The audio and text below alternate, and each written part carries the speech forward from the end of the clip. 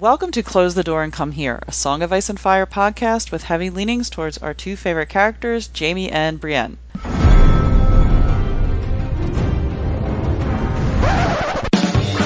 was a bear,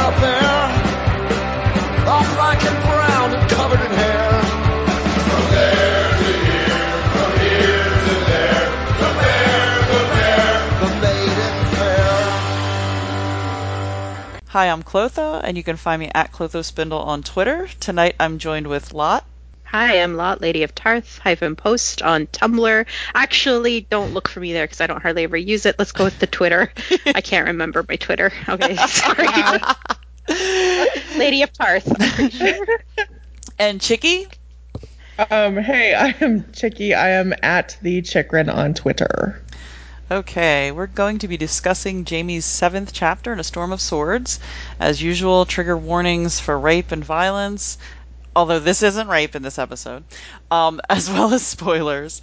I wanted to give that little warning ahead of time in case people got into that debate again. Yeah. Which is likely to happen. But Jaime and Bran are on their way back to King's Landing when Jaime overhears talk of Joffrey's death. The people have already concocted wild rumors of Tyrion drinking Joffrey's blood and Sansa vanishing in a puff of brimstone. At Jaime's insistence, they ride hard for King's Landing the next day. Jaime's pondering his lack of emotion towards Joffrey's death, which basically comes down to Cersei squashing any attempts Jaime made to bond with Joffrey, and sort of combined with his jealousy, for the infant and her attentions. And so basically he's like, I was happy to let Robert have Joffrey, he's his kid. I mean, jealousy of her boobs, you might as well just say I know, yeah, I know. That's like, it's so, and that's the funny thing, because of all the other things he's sort of more in his time progressive for, that's like pretty, that's not like, oh god. It's really not Jaime's finest hour reading that, the internal dialogue he's having. Like, it's just like so cringy. It is, and this whole chapter is just like, because for me, when I first read it, like, one of the most appalling things I think probably even now that he ever did was that I had a hard time getting over that they had sex in front of their dead child's body. That was hard for me. I mean, and this stuff on top of it is like, people would be like, this is gross. or near it, even on an altar near it or wherever, The JC shippers though, like, are they like, oh, this is so romantic? Like, what the heck? Oh god. And he's sort of, he's thinking, he's acknowledging this, because a sort of little quote here where in his head perhaps he was the monster they claimed. If the Father above came down to offer him back his son or his hand, Jaime knew which one he would choose. He had a second son after all, and seed enough for many more. If Cersei wants another child, I'll give her one, and this time I'll hold him, and the others take those who do not like it. Robert was rotting in his grave, and Jaime was sick of lies. And the interesting thing is, immediately after he thinks this, the next thing that happens is he, like, abruptly gallops back to find Brienne. So it's interesting that he's like, oh, I'm going to have more kids. I don't know, it's just odd that would make him, kick off, oh, okay, let me check on Brienne.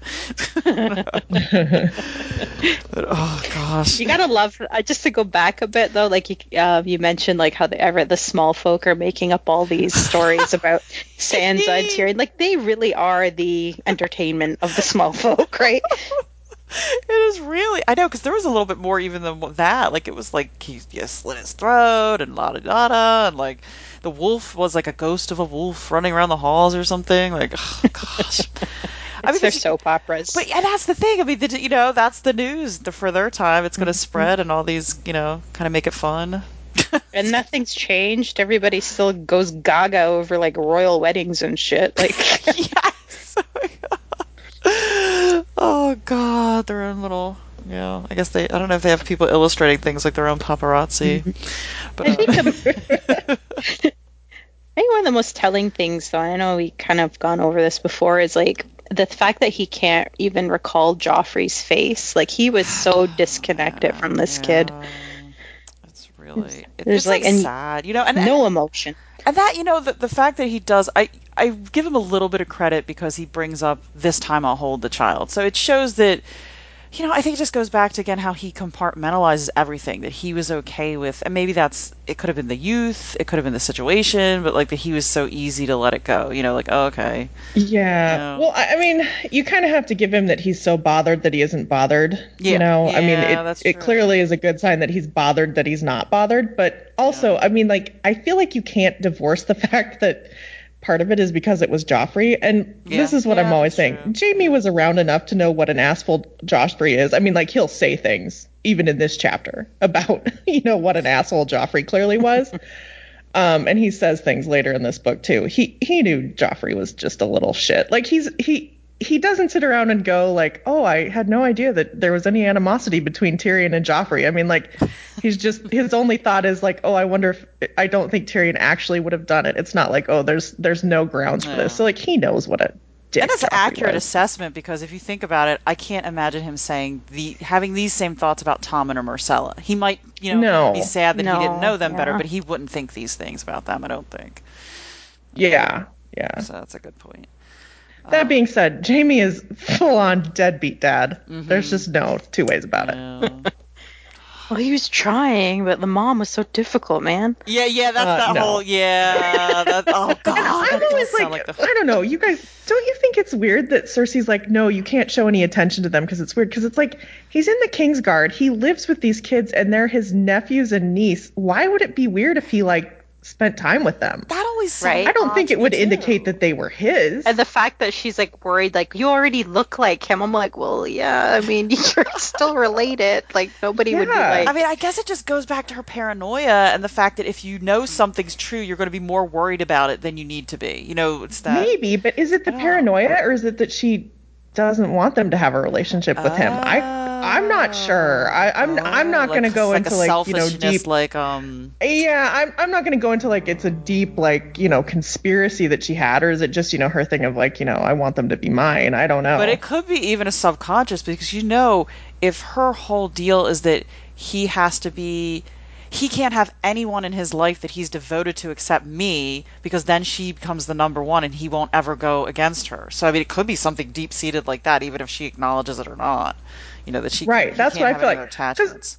It's like, if you look at their family history, they're close to all their aunts and uncles, and no one thinks it's weird. Yes. Tyrion's clearly close to Tommen and Myrcella, and even Joffrey in a way. No one thinks it's weird. So why would it be weird for Jaime to be close to them? It wouldn't. He can't have kids of his own. He's in the Kingsguard. And would totally fall in line with the sort of abusive because that's what it is, abusive manipulation and of his affections. Jeez. I don't know. I think the cat agrees. Yeah, the cat was like, I have opinions.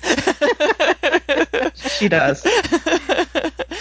Okay, Jaime notes, he's galloped back already, so he notes how Brienne looks more comfortable dressed as a man, but she's riding by herself well behind the others. He's mulling over, and again, he's sort of doing this internal comparison about, sort of everyone else and him and how he's reacting. He mulls over her obvious grief for Robb Stark and Lady Catelyn, which he could clearly see is deeper than his for Joffrey, and he thinks to himself that, we get this line where she looks so miserable that Jaime almost found himself wanting to comfort her, which I think is a pretty significant admission. The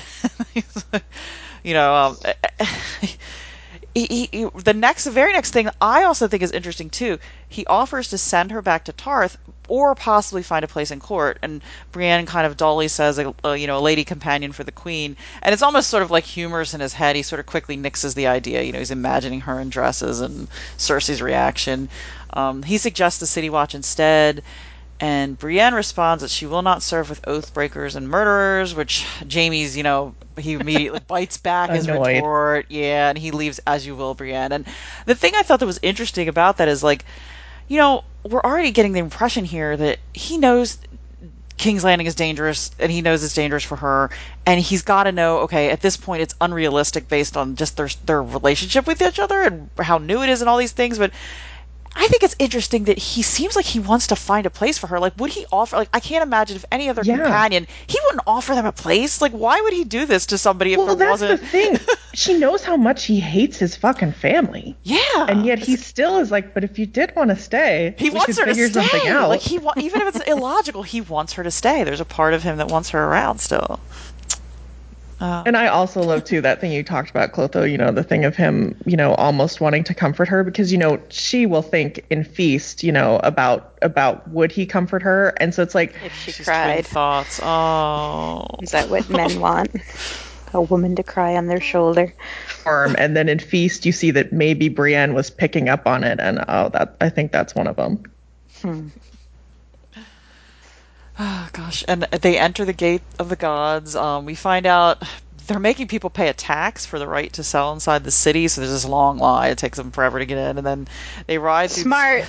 I know. Because that was it, was that Tyrion. Tywin? Or was it Tyrion or Tywin? Yeah, Tyrion, I believe, set it up. Oh, gosh. So they're riding through the streets unrecognized. And Meryn Trant is the first one that acknowledges Jaime, and the rest sort of snap to attention. And Jaime learns that Sir Loras is now in the King's Guard, and Loras is not happy at all to see Brienne, draws his sword. Jaime jumps in the middle, and Loras shouts, "Are you a craven as well as a killer, Brienne? Is that why you ran with his blood on your hands? Draw your sword, woman." And then this is funny because Jaime's like, best hope she doesn't. Jaime blocked his path again, where it's like to be your corpse we carry out. The wench as strong as Gregor Clegane, though not as pretty. And they're like, it's just funny. The imagery here is like Loras shoves Jaime, and then Jaime yanks him around and commands him to put away his sword.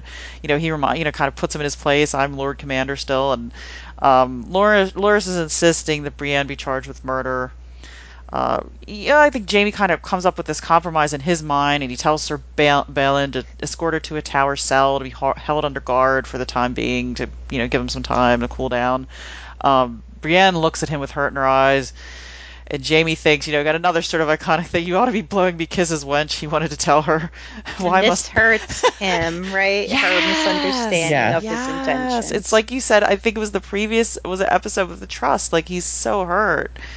There's just no, Well, and it's like you need to hold on to this moment where she doesn't trust him, because he's going to still be holding on to this when they meet up again, in the White Sword Tower, 3 chapters from now. Yeah. He's not going to forget how she responds at this moment. But yeah, I love the way he describes it when they're like hauling her away. He's like, her big blue eyes are full of hurt, and it's like, oh my God, Jaime. And it got to him so bad,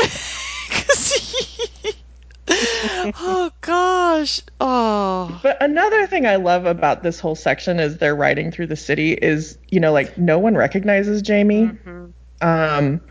It's not until he's actually, seen by people at the Red Keep that anybody even recognizes him, because he looks so different. And, he's just kind of noting how, it's nice to be obeyed again. But at the same time, like with Loras, like he's having to fake that he, hasn't lost his sword hand in a way. I mean, like, everybody can see it's gone, but he's kind of, using this bravado as though he's still the killer that he always was, to kind of keep people in line. And you just kind of see that throughout the rest of the book, that, it's very much kind of that play on, power lies where men think it lies. And Jaime knows that very well. So he's like, just bluff that you still have the power and maybe it'll work out. Like when he grabs Loras, I mean, he grabs him and like flips him around, and it's like he has nothing to back this up with if Loras actually tried to fight him, but he does it anyway. He's done.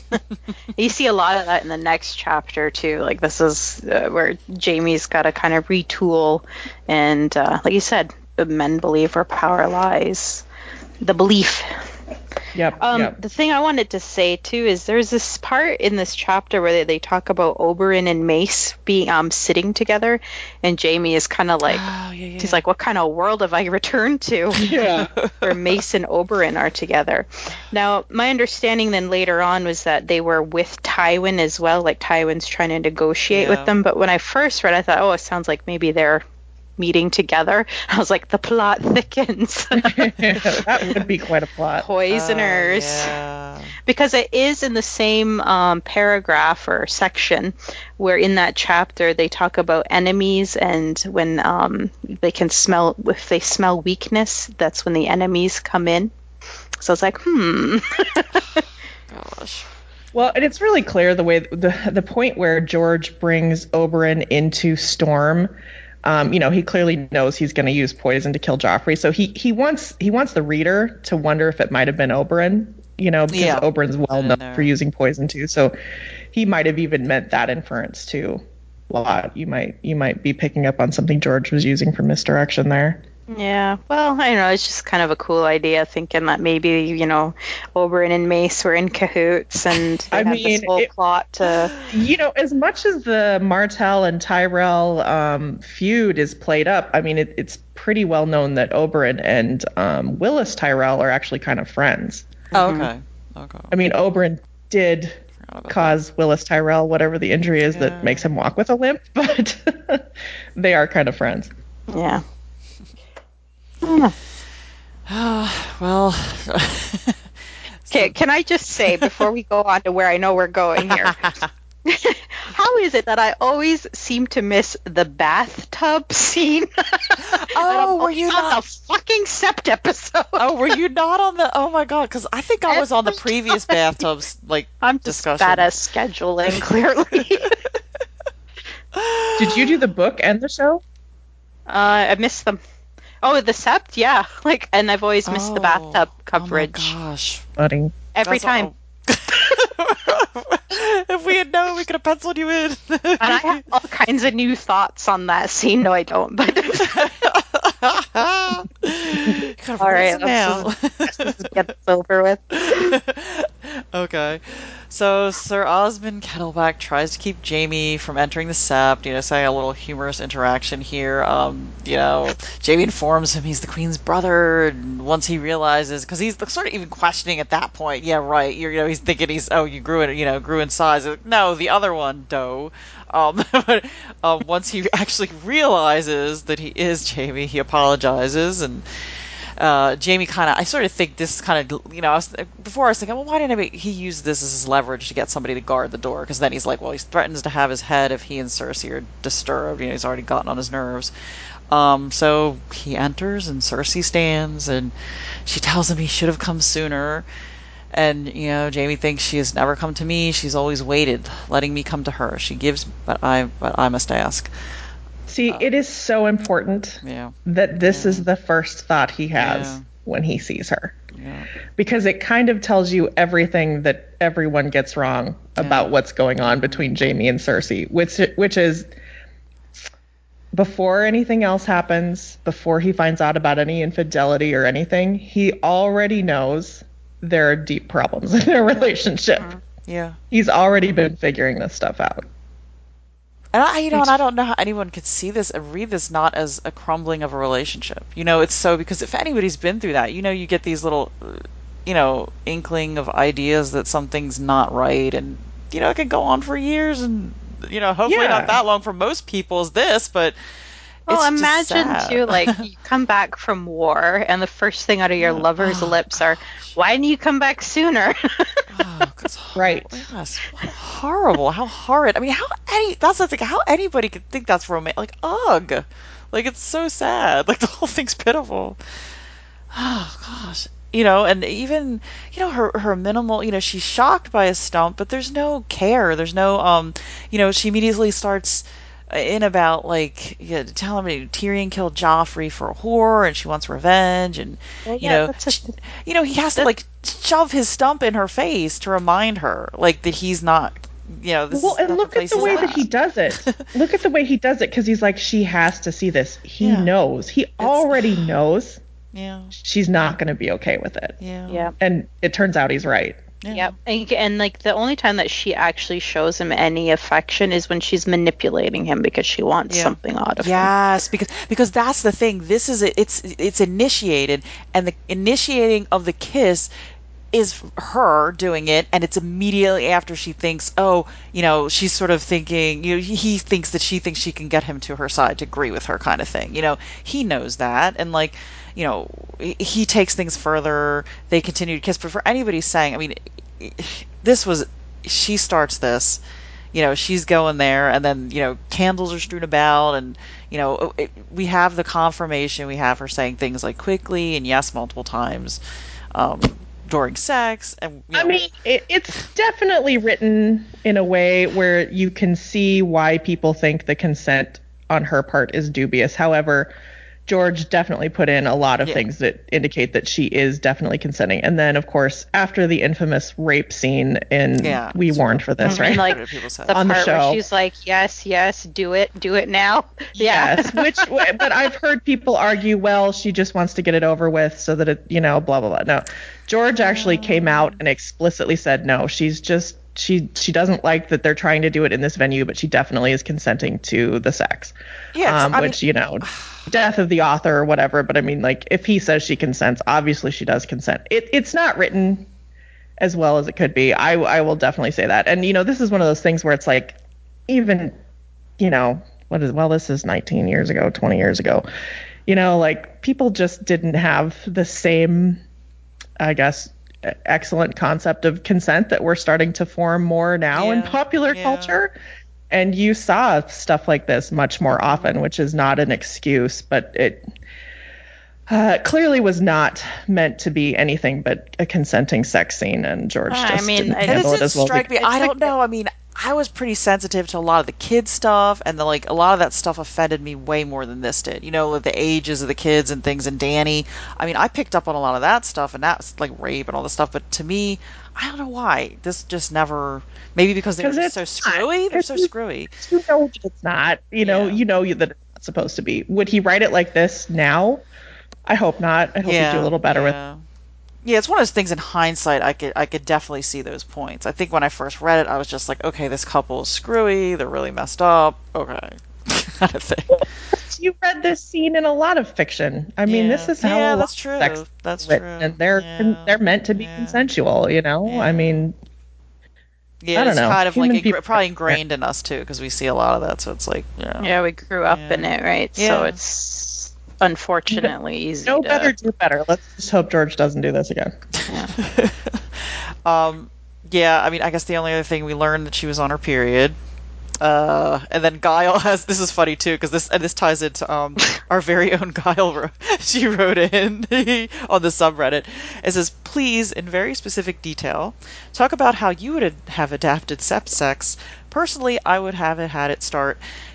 You see Jaime reaching down and up Cersei's gown, and he comes back up with blood on his hand. Cersei gives him an apologetic look, which would admittedly probably be the first time ever, but Jaime shrugs it off and smears the blood on his face or something and gets on with it. How much more memorable and kind of shocking would this be than your standard, let's rape the strong woman BS? Ugh, I hate them so much. Girl, what is wrong with you? Wipes it on his face? Who does that? See, I would actually be all about this. Paint a mustache? I would be all about this. Do you remember? I made some Tumblr thing one time about that from a. About the wings. I totally missed that. I don't know if you remember that. It was okay. So I don't know if it should go. It might be too TMI stuff, but do you remember that? Okay, the movie. Do you remember the movie that Nikolai did? That he was in, where he was like the executioner. Where there's a scene where they kill him and there's blood coming out of his mouth. And I kind of made a tasteless joke about that being him getting his wings. And I put it on Tumblr years ago. But it's Jamie, not Nikolai. But anyway.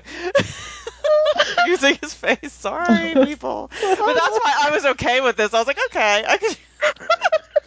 I think a reblog is due about now. Yeah, I gotta find it. Now I have to find it. Dig that one up. So yeah, somebody go. My Tumblr's still there, so I can go to my archives and see if I have it. Well, I mean, this is meant to be disturbing, so I guess in that vein. Yeah, I mean, I kind of wish they would have went for that. That was like, in that sense, I like to see, because it is disturbing, and it's not like in the same ways that they made it disturbing. To me, it was like more disturbing because they were just so, I don't know, I felt like they were so like not, it just. No, but you're not supposed to have sex in a room with a dead body. Yeah, that's like number one. To me, it's like the epitome of the relationship. The relationship is so much that they don't understand what a disaster it is that they do shit like this. Like, well, yeah, that's it, and that's the other thing people I think maybe don't understand with this dubious consent. We have seen in the other sex scene that we unfortunately have to see with Jaime and Cersei this is part of their dynamic. This is kind of how they do this. Yeah. They like this, oh no, we shouldn't, and then we do, like grossness. Well, it does kind of. This is very much something that's them. I mean, if they have, that's the thing. Like, obviously we're talking about more modern concepts, but like an S&M thing where you're safe word, where you're into it. I don't know, that kind of thing. Yeah. Well, it's that's very clearly part of it, and as we know, like they have this dynamic where, because Jamie mentions it, I think a couple of times where she hits him and then he turns it to sex, which is a thing that they do. So I mean, BDSM really isn't that far off. Oh yeah, well, because I feel like that's almost how he learned to, just like that's for him love. You know what I mean? That's how he learned that love is. It's that rejection at that, you know what I mean? Kind of, it's not healthy, but that's how. Maybe to him. No, but it's not healthy. Yeah. And here's the thing. George never wants you to think that this is healthy. Yeah. He wants you to be mildly appalled by this whole mess. Okay, so is that why he wrote the period in, you think, to make it a bit disgusting? Or did George actually think to let us that you can't get pregnant if a woman's on her period? I think he was trying to let us know that Jamie wasn't going to get her pregnant, right? Yes, he was. But I think that's it's about false not being biology, because you can. Yeah, but I mean, it is less common for people to ovulate while they're menstruating. So I mean, but like think about it. When I was a kid, like in high school, like people would be like, oh, have sex while you're on your period, then you won't get pregnant. I mean, this was very common thought. I'm talking about the 90s here, which is when was writing shit. That was commonly considered pretty foolproof back in the day.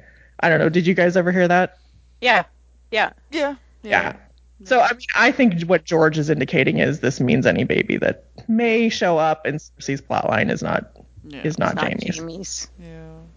Especially if it comes out with kettle black hair. I mean, I don't know.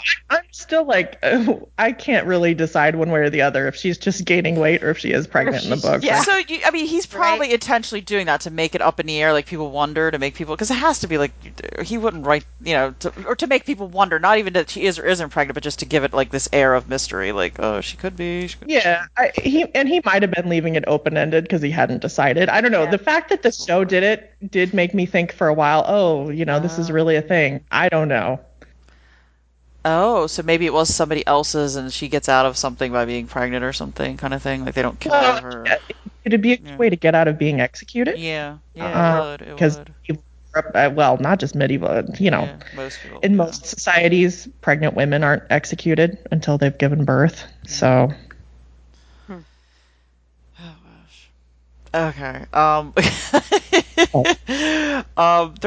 we had a couple subreddit comments from Shirley Ann 66, and here's the first one of her comments, which fits into the immediate aftermath. But no sooner were they done than the queen said, "Let me up," and this is what Jamie's thinking. And she sort of says, "Up until this point, she was Cersei. Now she's the queen. I find this interesting, and I wonder what you make of it." I guess he kind of like what he more formalizes it would, maybe signifies hurt, or he's, distancing himself. Well, I think part of it is this is part of my thing about why it's very clear that this is a consensual sex scene is Cersei holds all the power here. Cersei's the queen regent. She's technically Jamie's boss. All she has to do is like speak up a little louder and bring in, stupid kettle black, whichever one it is. Never remember which one is actually in the Kingsguard. But I mean, like she has all the power here and she knows it, and she has had sex with him because she wants him to do something.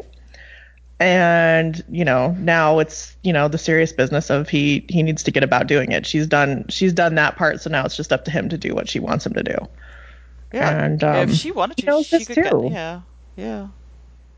Because could you imagine if she had screamed and they had come in, like she could have gotten him killed. Yeah. Of course. Yeah. She has all the power here. And you see that she has all the power because she'll literally order him out and he'll do it. Because he does have all the power. Oh, gosh.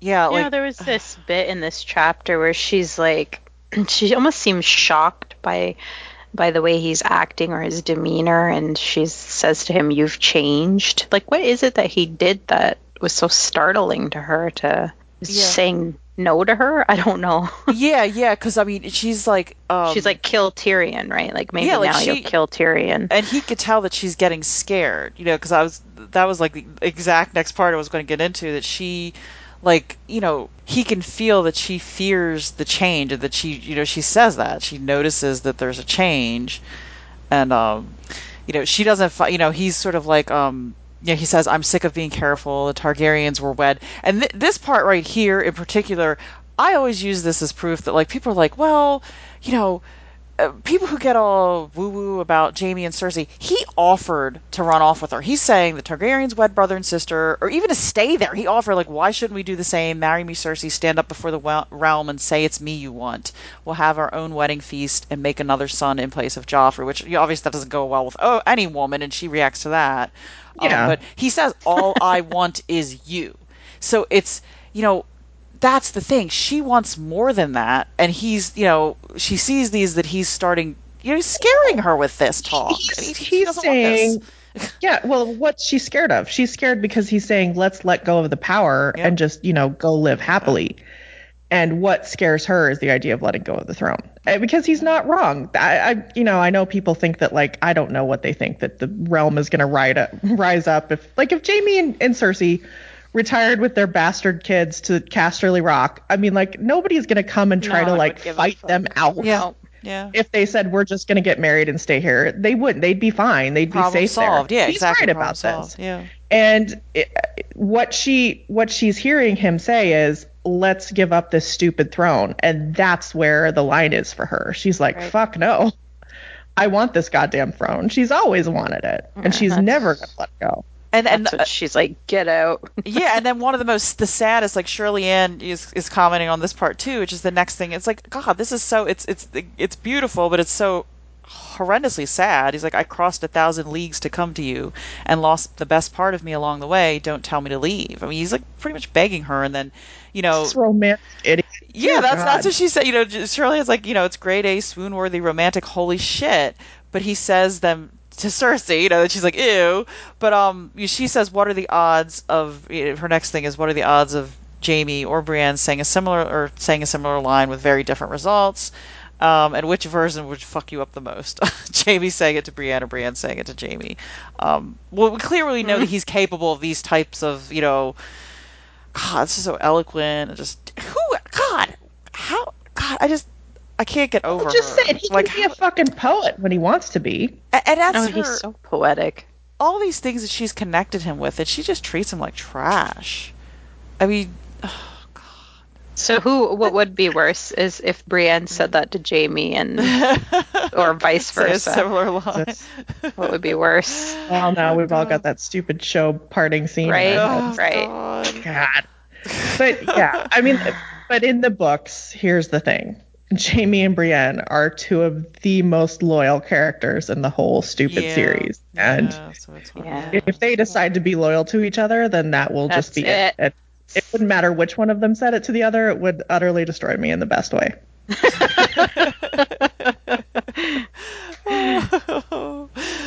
Oh gosh. Yeah, that's what we need. We need to find. I think it's always so hard to read these things because I just want so bad for him to be like, for both of them. It's same thing for Brienne. Like, they've had all these horrible things happen to them, relationship wise, and just life wise. I just want them to have their love realized. Just how amazing, for however long it is, for them to have that. About 5 minutes. God. So sad. 5 minutes. Oh. Okay, so Jaime goes to his father in the Tower of the Hand. Tywin barely reacts to his appearance. It's just, this family. Power move. And next up comes my favorite quote from this particular scene. My sister outdid herself, I'm told. 77 courses and a regicide. Never a wedding like it. He always got a joke like this after all he's been through with Cersei, and he's going to have this really stressful meeting with his dad. Oh, the Lannisters. You gotta love them. You do. Right? Which probably pisses off Tywin even more that he said that. Doesn't react. But then Tywin shares news that Sir Gregor has taken Harrenhal. We get this sort of nice tidbit about Vargo Hoat's ear is festered. They cut off his hands and feet. and they give him a slow death, and yet again, Jamie's so he's just so gleeful, like thinking, oh, like Brienne would, you know, you can just imagine him thinking, oh, if I would just wait till I tell Brienne. Yeah, when Brienne hears this. But this is a sign of like how like stupidly close they actually are. That he's like, oh, I can't wait to tell her. Yes, yes, little things like this, like what the hell. Jamie brushes off Tywin's inquiries about his ability to fight with his left hand. You know, he's still doing this thing. You know, he has to. It's important for this particular scene as well as we get towards the end of it. After they argue over Tyrion's guilt or innocence, you know, and during that part, like, Jamie's pretty much just horrified. Like, he's your son. Tywin exclaims that Jamie cannot serve on the King's Guard without a sword hand. You know, he's sort of starting his strategy right here in the conversation, but Jamie immediately reminds him that he has a duty. Tywin insists that his duty is to House Lannister. Like the icing on the cake of all this is he proposes marrying Cersei to Oberyn and Jamie to Marjorie, of all people. And Jamie can't take it anymore, and he exclaims, I'm a knight of the King's Guard, Lord Commander of the King's Guard, and that's all I mean to be. Firelight gleamed golden in the stiff whiskers that flamed Lord Tywin's face. A vein pulsed in his neck, but he did not speak. And he did not speak, and did not speak. Strange, and that was in there. That's actually like George wrote that. You know, he gets really long, like, oh my god. The strange silence went on until it was more than Jamie could endure. Father, he began. You are not my son. Lord Tywin turned his face away. You say you are Lord Commander of the King's Guard, and only that? Very well, sir. Go do your duty. Like, this is like, there's just a wealth of shit in this conversation that they have. There's so much fucking stuff.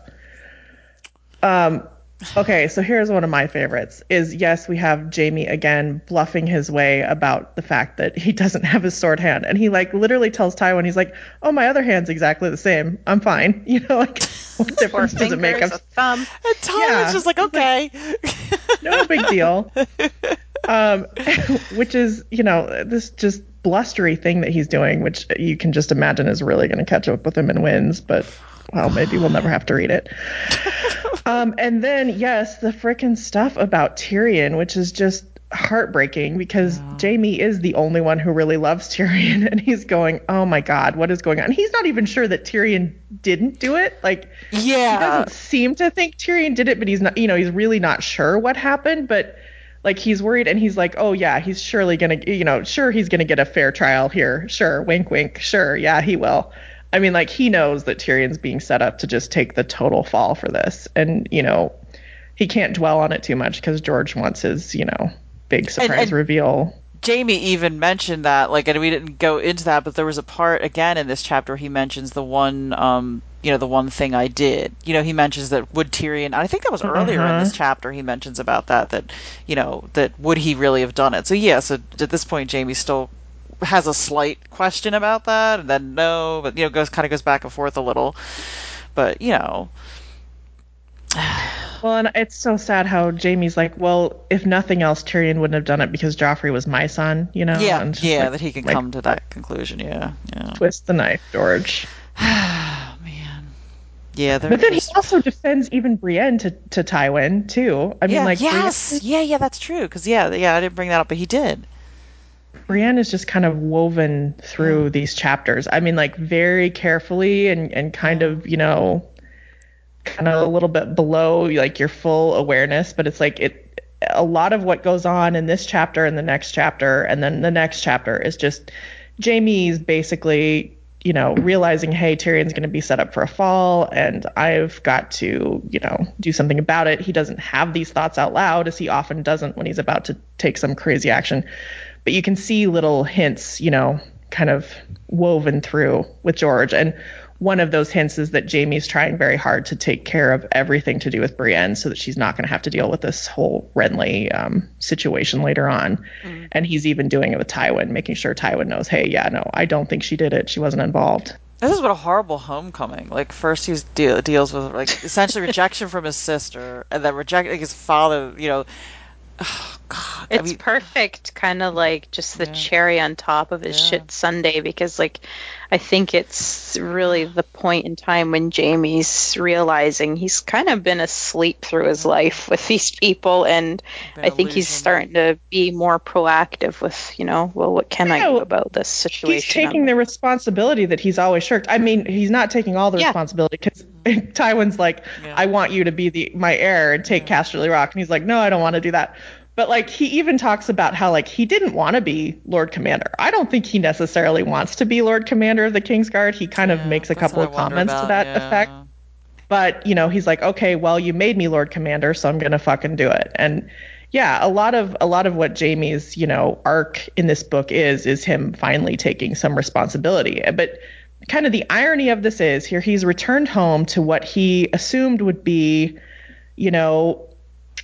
throughout his life, I think, like, oh, Robert's dead. He can get Cersei all to himself. His family's in power, so there's nothing really to worry about. He should be coming home to being like basically king of the world. Everything should be going Jamie's way. And yet it all has turned to just absolute and utter shit when he actually gets there and sees how things are going. And it's really, this is where George is at his best, I feel like.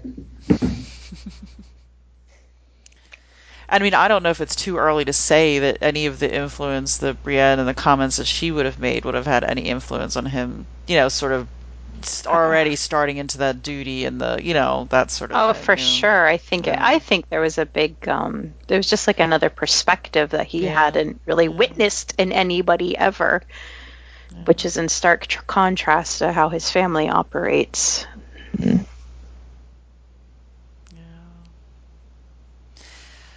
Any other thoughts about the chapter? I think if we... No, it was a good one. Man.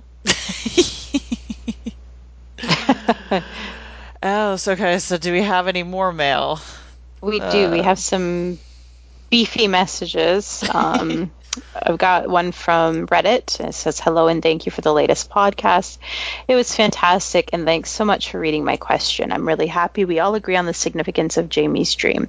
I've been thinking about it all day, so this could be a bit long. I am now more convinced than ever that Jaime and Brienne have a significant role to play in Endgame. Jaime's werewood dream was sent to him for a reason, to save Brienne. It also foreshadows that they will fight together in the Battle of the Others. So I got thinking about what they did in the show, and if you think about it, they really skirted around the story of Jaime and Brienne. There was no Lady Stoneheart and no werewood dream, and they only alluded to the significance of their swords. Another thing the show did was to avoid some of the more mystical elements of the books, and I started thinking that maybe there was a very good reason why they left out this part of the story. For one thing, George hadn't finished it. But what if George didn't want them to include it? What if this thing was so crucial to the ending of the books that he wanted to keep it for himself? I'm going to pause there. Thoughts on that bit? I don't think so. No, I don't think there's anything George was like, oh no, please don't reveal this. That's never been the tenor of any of the discussions that I've heard from him or any of the show producers. No. Then can we surmise that maybe the Stoneheart thing isn't going to be that big of a deal if they decide to cut it out completely? I mean, it depends on what you think of as a big deal. They completely excised not only Stoneheart, but Sansa's storyline as well. Whatever her real storyline is in Winds is gone. I mean, we all know she's not going to marry Ramsay Bolton, Snow, whatever. Yeah. So it's not just Stoneheart. There's a lot that they just cut. And it depends on what you mean by important. I mean, it's obviously going to be very important for Jaime and Brienne. Was it important to the central story that, David and Dan and I guess Cogman felt like they were telling? Clearly it wasn't important to them. I think that's kind of what it comes down to. As far as the swords, a lot of people have been talking about this since the show ended, and I tend to agree. I don't think David and Dan liked a lot of the fantasy elements. I think the dragons were about as far as they really wanted to take it. If you look at the last 3 or 4 seasons, they really excised almost everything but Melisandre, who they really needed to resurrect Jon. Because even with Bran, like, they kind of quit even talking about how things worked with the werewoods. They weren't showing him really having visions or anything. They just, remember that, what was it, the 3rd episode of season 8 during the battle where all Bran did was make some crows fly? I mean, like, Or even the really isn't warging. much. Like, what happened to warging, you know? Yeah. Yeah, They dropped none it of all. it. And the face exchanging or whatever, face changing. Yeah, so I think the flaming swords, even though they'd had flaming swords before in the show, I mean, whatever the flaming swords are supposed to be with regard to like Azor Ahai or any of that stuff, it's real magic. And I think it's something they just probably didn't want to deal with. And also, never forget, I mean, Brienne isn't even really a secondary character on the show. She's kind of tertiary. Yeah. They would have had to give her a lot more significance to get her to that point where she would be like, you know, holding some magical flaming sword that was a twin to Jaime's. And also, they wouldn't have been able to pull what they did in episode 4 and have him leave her if they were like some magical destiny twin sword situation. Yeah. Okay. And she continues on. I believe that Jaime and Brienne has the potential to be the greatest love story ever told, but it failed miserably in the show. There were elements there, but they were never going to get there in the time constraints they had. It got cut short and they had to do something with it. So D&D did an atrocious job of turning it into that pathetic Jaime Cersei shit. Maybe if they had more time, they may have done it justice. No. Sorry. I'm just interjecting in the middle of the sentence. I don't think they would have because look how they ended it. They didn't have to end it like that. That was a decision. Yeah, Choices. the pacing was their decision. Yeah. It would have been, I'm worried it would have been even worse.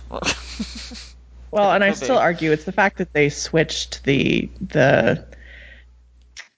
fight for the Iron Throne and the fight against the others, which I will hold till my final day until I read something else from George that the others will be the final fight, and therefore Cersei will be long dead and Jaime and Brienne will still be alive and fighting against the others. Therefore, there'd be no reason for him to leave her. Yep. When they switched that, they made it so that it had to be changed, I guess is the way to put it. And once they made that decision, there was nothing else to do with Jaime and Brienne but break them up, basically. Anyway, she just finishes with, sorry, this isn't specifically about the next Jaime chapters. It's more of a flow on from the Weirwood Dream, and I would love to hear your thoughts. Thank you for your message. Would you like the other now, Clotho? Awesome. Okay. Yeah. Hi. I wanted to start by saying that I absolutely love your podcast. Oh, we're off to a good start. I'm currently working my way through the old episodes while waiting for the new ones to come out each week. Actually, your podcast led me to this subreddit where I've been lurking and enjoying the JB adoration. This is my first official post. I hope I don't end up rambling. Much though I don't want to talk about the scene in the Sept, I found Jaime's thoughts leading up to the main event to be heartbreaking. When Cersei realizes he's there, she doesn't do what a typical woman would do when the man she loves comes home after so long, throwing herself into his arms, kissing him, telling him how much she missed him, and thank God he's come back alive. She just stands there, and for what is like the first time Jaime realizes this. So we went into that. An argument can be made that these aren't typical circumstances for a long-awaited reunion, so it's maybe understandable that Cersei isn't jumping for joy that Jaime has finally returned, but instead of at least saying she's glad he's home, Cersei chastises him for not being back sooner. Yep, we covered all that. She also implies that he was partly to blame for Joffrey's death. She calls Joffrey my boy, and Jaime thinks our boy. And she says that makes her heart ache, even though Joffrey meant nothing to him. One of the things I've heard Jaime criticized for is his lack of interest concern for his children. How much of that do you think is due to genuine disinterest in the children? How much to Cersei not wanting him being close to the children for fear that people would suspect the truth? I feel like we covered that quite a bit. Yeah, I mean, like, I don't like it that Cersei was weird about him being close to the kids, but at the same time, he could have cared about them without spending a bunch of time with them, and he clearly doesn't care about them as much as he should, which is on him. Yeah, it's a little bit of both. Yeah. But to back up a little bit about what they're saying, one thing I kind of meant to say about what you see in the Sept scene too between Jaime and Cersei is, and this was kind of touched on in this comment, the way that all Cersei talks about is how she feels. Yeah. And how he's failed her. Like, can you imagine, like, your basically husband, spouse, walking in the door, missing a hand, and your first reaction wouldn't be, are you okay? Do you need it? Are you okay? I mean, like, those are the questions that you tend to ask when someone you love is hurt that badly. And she never asks that. And like, in fact, when she's like, you were gone and I was afraid they were going to send me your head. It's not about, I was concerned about what you were going through. It's about what his absence put her through. And it's a very selfish, classic love. narcissist. Yeah, and she's probably been like that. I mean, you get every indication that's how their relationship has been their whole life, and it's just it's sad that he's that he puts up with it. Yeah. So, and then we have a little bit about the last part of the chapter with Jaime and Tywin. And Jaime chooses not to leave the Kingsguard to assume the role of heir of Casterly Rock, get married and have children. What fascinates me about this is that of Tywin's 3 children, Jaime is the only one who outright refuses to go along with Tywin's plans for his future. Tyrion marries Sansa, and although Cersei strongly objects to the idea of marriage again, Tyrion thinks she'll give in eventually. He's likely right if she can figure out how to get what she wants out of it, but not Jaime. He steadfastly refuses to kowtow to his father, and Tywin disowns him in response. I would also say too, it's like Tywin knows Jaime's not going to give in, right? They have like that stare off basically, so... Well, I mean, because it's for life. I mean, when he originally did it, when he was a teenager, Tywin had to know that said something about Jaime. The fact that he was willing. I mean, you could say, "Oh, he's young," but he made that decision and he did it, and he's essentially, in Tywin's eyes, screwed him over. Well, I mean, to me, there are also 2 things going on here. One, obviously, yes, Jaime, defies Tywin. However, Jaime has much more privilege than either Cersei or Tyrion in that. He was until very recently an able-bodied, man capable of, wielding great power of his own. And therefore, him standing toe-to-toe with Tywin is not beyond Tywin's ken as much as Tywin doesn't want him to. He's in a position to defy Tywin. Now, the other side of this is, unlike Tyrion and Cersei, Jaime doesn't fucking care about power. And that's what Tywin really holds that both Cersei and Tyrion want. They want the power that cooperating with Tywin can get them, which is why they do cooperate with him. Jaime doesn't fucking care about it, so there's really nothing Tywin can use other than family loyalty and love to get him to do anything. Yeah, that's such a good observation, because what could he even possibly offer Jaime to make him toe the line, as it were? Yeah. And then she follows up with, do you think that Jaime's refusal is because he wants to stay in King's Landing where Cersei is, or because he doesn't want to break yet another oath by leaving the Kingsguard when he swore to serve for life, or is it a combination of both?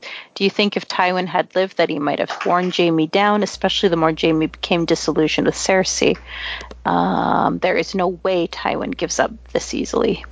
If so, do you think Jaime would have chosen to marry Brienne? And what would Tywin's reaction have been to that? I think Tywin would have loved that, honestly. No, I think Tywin would have chosen his bride.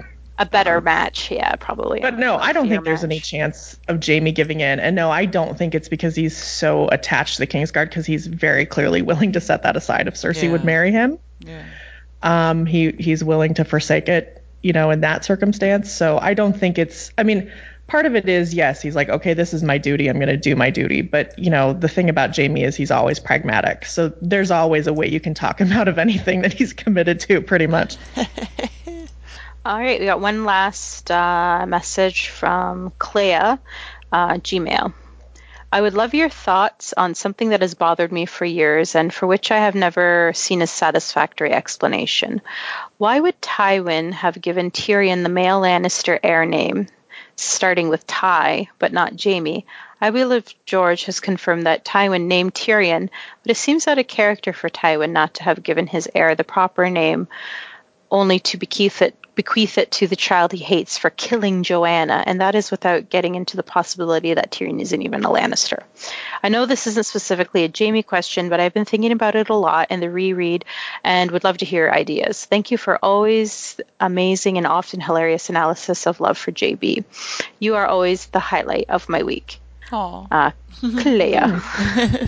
Also, Very P.S.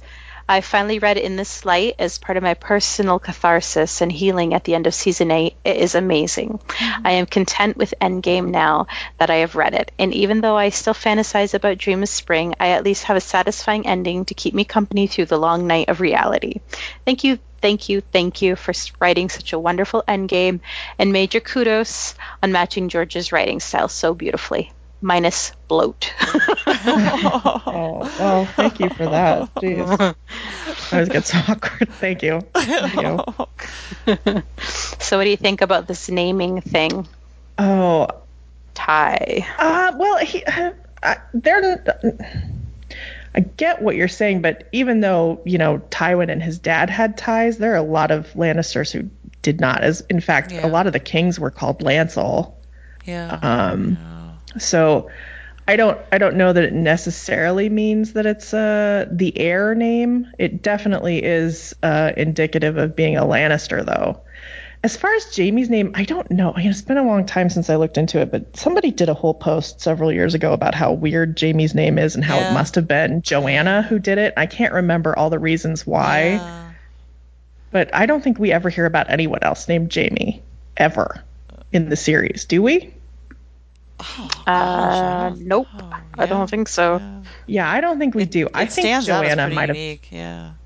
I mean, I will say this, Joanna's father's name was Jason, Oh, okay. and her name also started with a J, so it might have been that she was following in that vein. And we have, what's his name was what Jarian named his daughter, her name, or the mother named Joy. So there's some J names in there, but.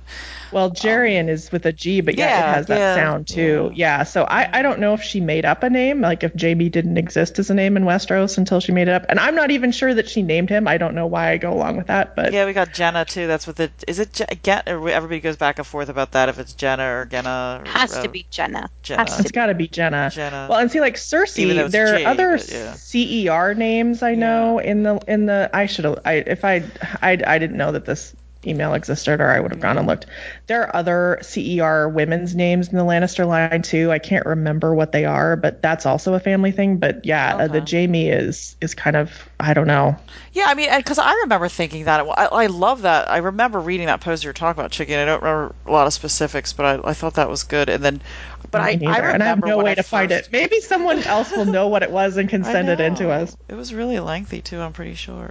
But I mean, and that's the thing. I think I remember when the first time I read it thinking, well, that's kind of interesting that why doesn't he have sort of a more, because Tyrion is a sort of more, I don't know, they talk about what people's names are sort of affect their position in life or how people view them, and Jaime just seems like a more fun, kind of, than Tyrion seems like a more like, I picture a more overbearing person with that. Yeah, it's definitely got closer association to Tywin. So well, I will say too, people used to think that Jaime was because of in French, j'aime is I love. I love.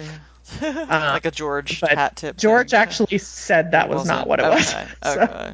What? Did he really? That's so disappointing. Yeah, I think he confirmed that was not. Did he ever say specifically what it was? He just said it was. I don't think so. Damn it, we need to find that old post. I can't remember what the reasoning was that they thought it was Joanna, but I bought into it, which I don't always do. So I would love if he. I mean, that's a good headcanon. I would love if he would go back, like if he ever finishes all of this and he feels like he can, to give us a little answer, like, hey, you can answer all these little questions like this. Well, why did you come up with this? And he can tell us, it was just this. It was just I sat down and I thought, saw something.